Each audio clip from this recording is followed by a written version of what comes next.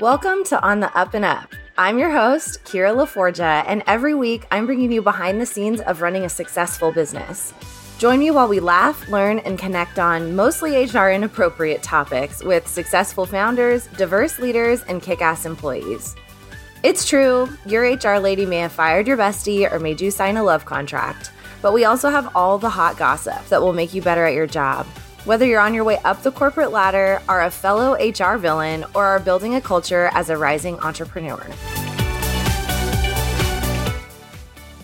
Remote work is not the enemy. I could just put it on my grave.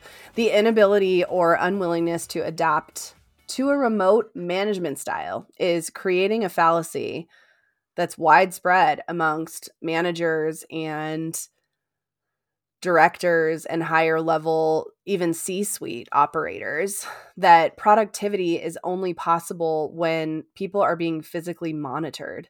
And that type of infantilization and disempowerment is going to snuff out the potential of incredible workers that are out there that are creative and dynamic and that may even have some alternative learning abilities, that maybe do better in a home environment, that maybe do better when they're able to have their fidget toy with them or when they can make their own schedule.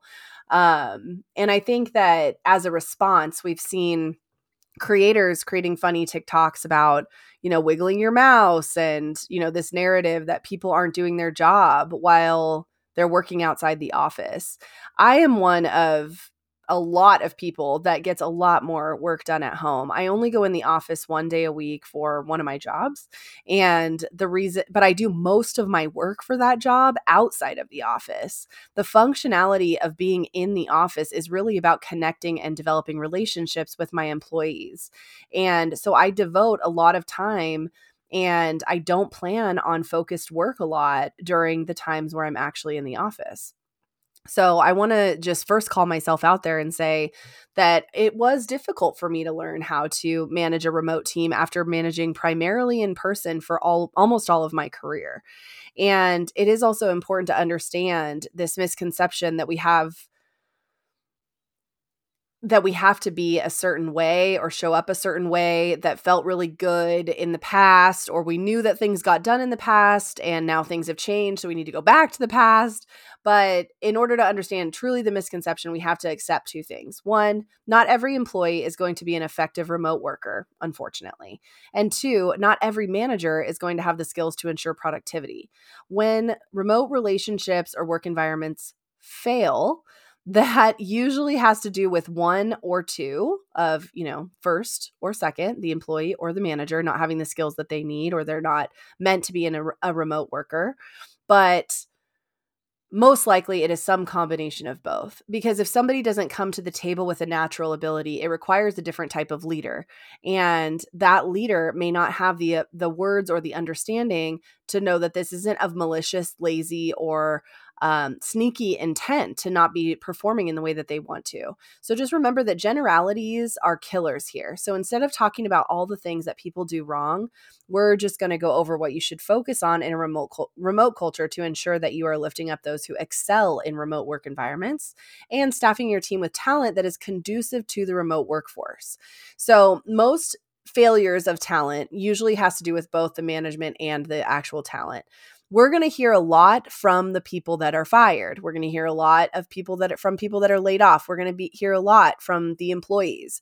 And that's because we're not really allowed to have an opinion as managers. And I'm not saying that that's a bad thing, but the masses are made up of employees that work for other people. So we're likely going to have a narrative running in our head that's talking about the failures of management, but there's not always a huge set of circumstances or people, content creators or speakers or anything like that are going to talk about the ways in which some employees are not equipped to be in the remote workforce. So one thing I noticed that I thought was really interesting is I have employees that are of all ages. There's college age kids, stuff like that. And when COVID happened, there was a huge shift in the people that were attending school, because a lot of them could physically go out and say, remote schooling is not for me. We've even seen parents advocate for their kids in that way. Remote schooling is not for my child. It doesn't work. They are not good at it. They can't attach themselves to the material in the same way, et cetera, et cetera, et cetera. But we don't see that same narrative around employees. Employees often don't realize that it may not be their strength to work remotely and that it may be causing them more stress and more anxiety and less productivity and less career progression because they'd rather be at home than, out in the workforce in public. And so in your company policies around work, I'd encourage you to focus on three main areas. Before we dive into those three areas, I just want to say that if you're trying to be a good manager and you're listening to this podcast, that means that you truly do care about the experience of your team. So while there is a lot of language and negativity out there, just keep in mind that we all have a job to do, and managers have the hardest job of all because often you have to be speaking to the productivity of a team below you while also navigating the needs of the manager above you. And the best piece of advice I ever got, and I'm sure I've said this on the podcast before, was if you do have a manager, then your most important job is managing your manager, especially if your manager is a visionary CEO, entrepreneur, or that has ADHD or something. So just roll all that into a big ball and toss it over to my team because they're managing me all the time. And so as a manager, it's really less important to worry about who sucks and why, and more important about what you can do to get better at your job, to be able to speak to attract talent that is better for a remote work environment or not, if you're not a remote worker. Or if you're not a remote employer, and also develop talent no matter how you are working with them. And being able to, I think, learn how to hone in the skills of both in-person and remote work is only going to serve you in the long run. If you are a remote leader now, then making sure that you understand how to lead in person is also a good way to it's a good thing to add to your set of skills, because that versatility and being able to lead in different environments to different people, to different personalities for different purposes is going to serve you on the fly while you're learning to manage your team. So in creating a company policy, which it does give you some control over what's going on at work, there's three things that you should focus on. So instead of the don't do this, do that, do this, don't do that kind of vibe. And I'd encourage you to focus on these three areas. Number one, behavior. So guidelines for behaviors while working remotely are really important because it gives your team something to grab onto so that they know what they need to do a good job. Setting those expectations of how they present themselves, if their camera is on, is there a potential to be off camera, etc., and communicating about those behaviors on a consistent and ongoing basis, not just in your orientation, which some of you may not even do. So keep in mind that that should be something that is reminded of consistently. Number two, those expectations in general and making sure that who is assigned accountability when something happens. So assigning accountability to your employee about their productivity is going to be a shortcut to making sure that they can advocate for themselves, they have a voice in the way that they work, and the way that they show up is conducive to them being productive. So having conversations with your employees about their needs in their physical environment, even as a remote employer, can be something that's super open-ended and straightforward, but also can just kind of help you to mine some ideas out of them if they're not performing that well, if they're not that productive, and they're feeling like they can't get focused. One way to lead people is to figure out what the problem is that they can solve and help guide them into the right direction to solving that problem by empowering them to understand that they have that control. So, for example, a social media manager may have completely different needs than a finance person within your business because their productivity relies on different things. So generalities will not often work for a remote work policy. You'll actually want to speak to different types of employees that you have within your company, especially if you're a creative entrepreneur where you may have a small team, but everybody has super different jobs in order to touch on all the different things that your business needs to accomplish on the week to week. So that social media manager might be able to complete their job while being a nomad, collecting content, maybe even like having a different address every couple of months, producing videos or taking classes in person where videos are produced. Whereas an account manager on their same team, maybe even a coworker on their team, needs to be available between 8 and 5 every day. They're called into remote meetings at a moment's notice, and their coworker is out like running around in the world, and they feel like that could lead to some uncertainty or not really understanding those expectations. So as long as your employee knows the expectations of their role in order to be successful, you can give them the autonomy to create a work environment that lends itself to their success. So if you have an employee that maybe is having a really hard time focusing during their work hours, but you're noticing that during calls, there's always like something that's catching their attention behind their computer, or somebody's walking around behind them, or they have to mute a lot because there's lots of noise. So if an employee is getting really distracted or whatever, there's a way for you to say, hey, listen, like, we have this set of behaviors that you have to have your camera on, and that you have to be in a safe environment, that you have to be sitting down, you have to be in a place that you can focus. I'm noticing that there's a lot of things pulling your attention in different ways. How can we, create an environment where you can be a little bit more attentive? Because I do think it's actually affecting your ability to participate. And I really want to be able to advocate for you when it's time to apply for that promotion. So it's not necessarily like, hey, pay attention, like snap, snap, because that's really disrespectful and it removes autonomy from their position. But instead just saying like, I sometimes don't feel like you're fully connected to what we're talking about in the meetings. I can really tell that you're not fully connected. Why is that? And if they're like, oh, well, the best place that I have internet is actually downstairs, which is also where my husband works. And at certain times of the day, the dog walker comes in, and I don't know, it just all really clashes with the time that we're having the meeting. So being able to say, okay, I totally understand. Is there another place that you could be involved in this weekly meeting that's going to allow you to have a little bit more awareness to what's going on? And being able to help them to find a solution. And maybe you can say something like, I know that, we don't always allow everybody to be on their phones during meetings, but in this particular case, I think if you can find a quiet space and be on your phone, and then, just make sure that you're taking notes on your computer, that could be like a little bit easier for you, so that you're not necessarily worried too much about that internet going in and out while you're on your call. And we know that you're not just like frolicking around in the world and you're actually paying attention, but just making a slight adaptation to our normal expectations. I think that could be a really great way to change a behavior while helping them to see the purpose behind it. And it's not just like, I notice that you're not paying attention.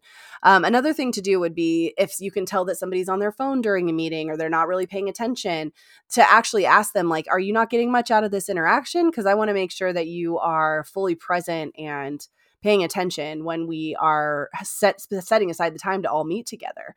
And, I want to make sure that you're not distracted, because a lot of times, like during these meetings, we all have ideas and we're throwing things around. And it's not just about, checking something off a list. It's actually also about that connective tissue between you and the rest of the team. So like, is there some reason that you seem disconnected?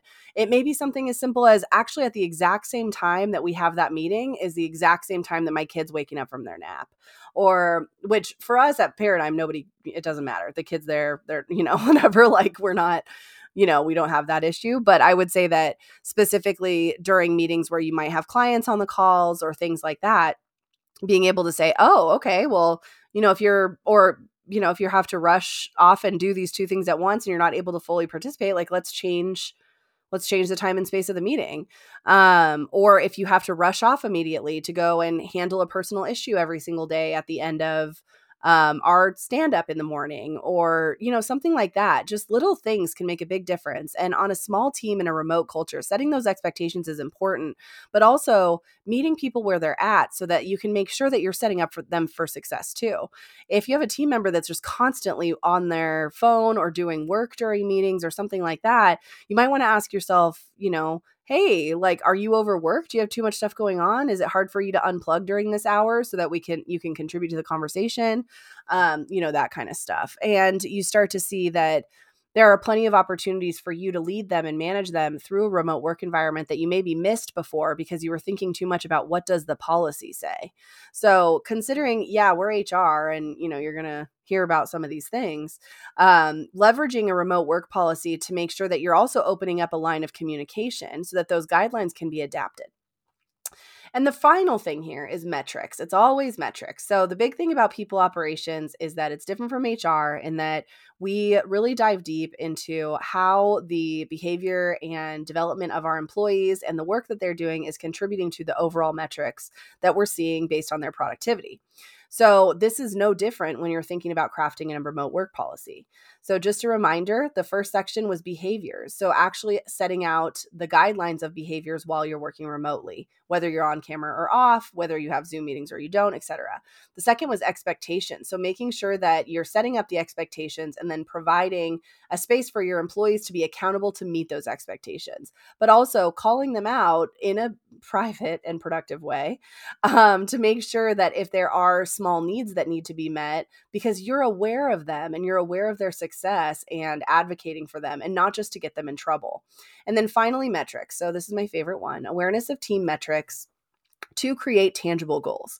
If we don't have metrics to measure success and we're seeing a culture problem, most of us grew up, so to speak, in workplaces that were in person, and many of us had great team experiences in traditional office spaces. Some of us probably had some bad ones. Some of us may have had both happening at the same time, on the same team. You know, maybe some great experience with some people and a horrible manager, or really loving your team environment and the office that you work in, but maybe not so much the hours that you work. You know, nothing's ever perfect.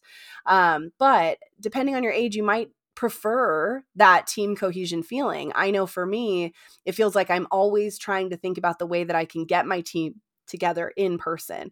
That's not just for my remote team, but also my in-person team, like having drinks together, doing pumpkin carving nights, you know, going on a walk, or, you know, having a picnic at the beach, or making friendship bracelets, like little things like that where you can integrate that feeling is something that's really important to me. There's really I hate to say this, but there is no comparison to that in-person energy. So while we can get pretty far and build some incredible relationships with our remote team members, this next generation of the workforce is likely not going to have the same expectation of what culture feels like. So while they may not see, like Gen Z or even younger millennials that haven't worked in person, while they may feel or, you know, see that they don't understand the impact of an in-person cultural opportunity, or the reward of working with your team members in person as an employee or as a manager, because they may have not had those long-term experiences. So being able to really indicate that culture is more than just what happens in meetings or what happens in emails. It's actually what it feels like to work at your company. And you may have employees coming in that are not going to understand that high marker of being in person and how much easier it is to create a culture at an in-person level. And now I'm saying this in a way that 10 years ago, we were talking about, there was a culture being created with around us, and not a lot of people were being really intentional with it. So culture can be bad, and it can be harmful, and it can be painful and not good. And most of the companies that really created cultures that were thriving and were productive and were honestly famous, they got famous, and they made a lot of strides in the work discussion, is because they were drawing on that cultural feeling in the offices. So it's funny now to see some of those tech companies that kind of set the standard for what culture looks like, because they were the first ones to pay attention to it, now calling their employees back into the office. It's not that big of a reach, because that's what literally put them on the map.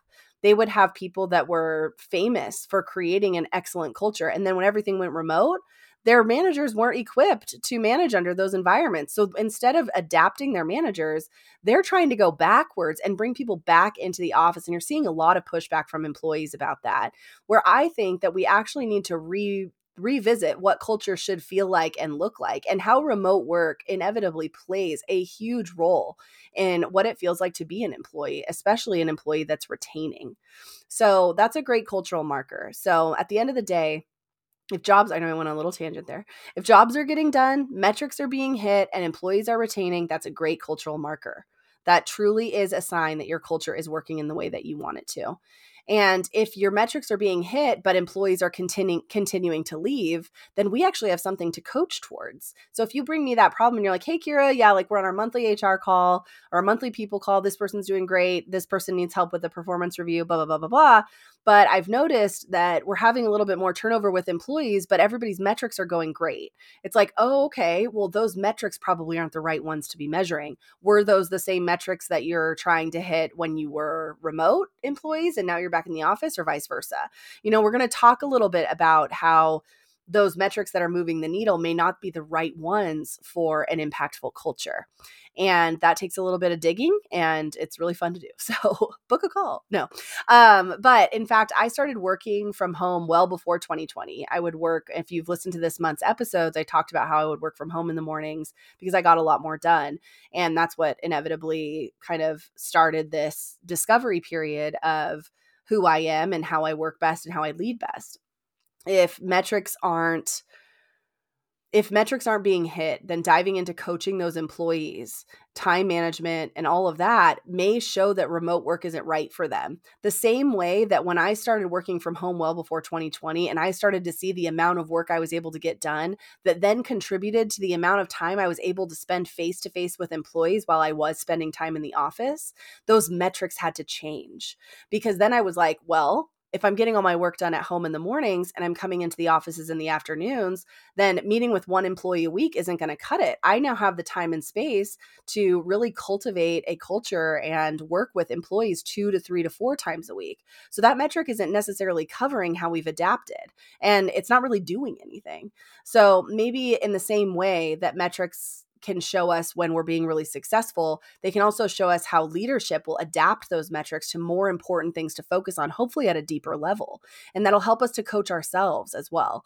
So more often than not, if we have an employee that doesn't seem to be thriving in the remote workspace, then it's often going to be more of a learning opportunity for you and for them than it is going to be a disciplinary opportunity. So I think that with all of the narratives out there about working from home and blah, blah, blah, blah, blah, there's so much data that is telling us that people that work from home often work more hours and are more productive than working in an office and commuting day over day. And by utilizing and accepting that data as reality and then adapting our leadership and cultural management styles to what we're learning about remote work. And this is a very short, this is like an infant in regards to the perspective of, the discussion of work. And, especially over the last 4 or 5 years, while I may have been working remotely partially part of the time back then, not everybody was. Working from home was like a luxury. It's no longer a luxury. So it's time to start figuring out what works and what doesn't, who it works for and who it doesn't work for, and how that can change and be adapted based on what role you play as a leader. So I hope you enjoyed this episode. It's one of my favorite topics to talk about. So I just want to make sure that while we are always talking about this remote work environment and that in-person environment, I believe that there is no real substitute for in-person community building and in-person communication. That interaction once in a while is something that I really prefer. And the team that I hire and the people that I look for also want that and embrace that and look forward to that opportunity. So I really want to just make sure that we're focusing on the fact that there is no one right way or wrong way to build your business. If you have an office, because that's the type of culture you want to build, then embracing that opportunity is going to be a great way for you to take control of your culture. If you work primarily remotely, then it may be a great opportunity for you to educate your team on what it takes to build a culture and setting aside a little bit more time to make sure that you're really enriching your culture. And sometimes a policy can help you do that, which is what this whole episode was about. But the focus of that policy and the focus of that should really be less on the do's and don'ts and creating an environment where your team is accountable for their actions and productivity, and you are there to support them in getting there. It's possible someone might not be the best fit. That doesn't mean that you failed. It means that there is a need for you as the leader to redirect them to success or advocate for your overall team's success to fix it, which sometimes means removing a piece of the team if that's what's necessary. But I don't want to end on that note. So just keeping in mind that as a leader, the productivity and the success of a remote culture really does fall to you. So take radical accountability of what it feels like to work at your company and use all these tools that we've talked about in order to get to that next level. So I know this episode was short and sweet, but I hope you really enjoyed it. And if you are thinking about crafting a remote work policy, or you don't have an employee handbook or any of those things, then check out our new freebie. It's called Prior to the Hire, and it'll kind of lay out all the things that you need to know before you move into the hiring space. If you want a more done-for-you service, of course, just reach out. I'm happy to hop on a call and do a free consult, especially if building a policy feels like it's the next thing for you. You probably have a few things that we need to address within your company so that you can focus on that cultural element of things and not worry too much about the compliance, because we can get all that done for you. So I hope you enjoyed. And next week, we're going to have an amazing interview with one of our incredible clients that really proves that creative entrepreneurship is all about building a lean and focused team. And I can't wait for you to meet them. So stay tuned for that surprise. Don't forget to leave me a review. Bye.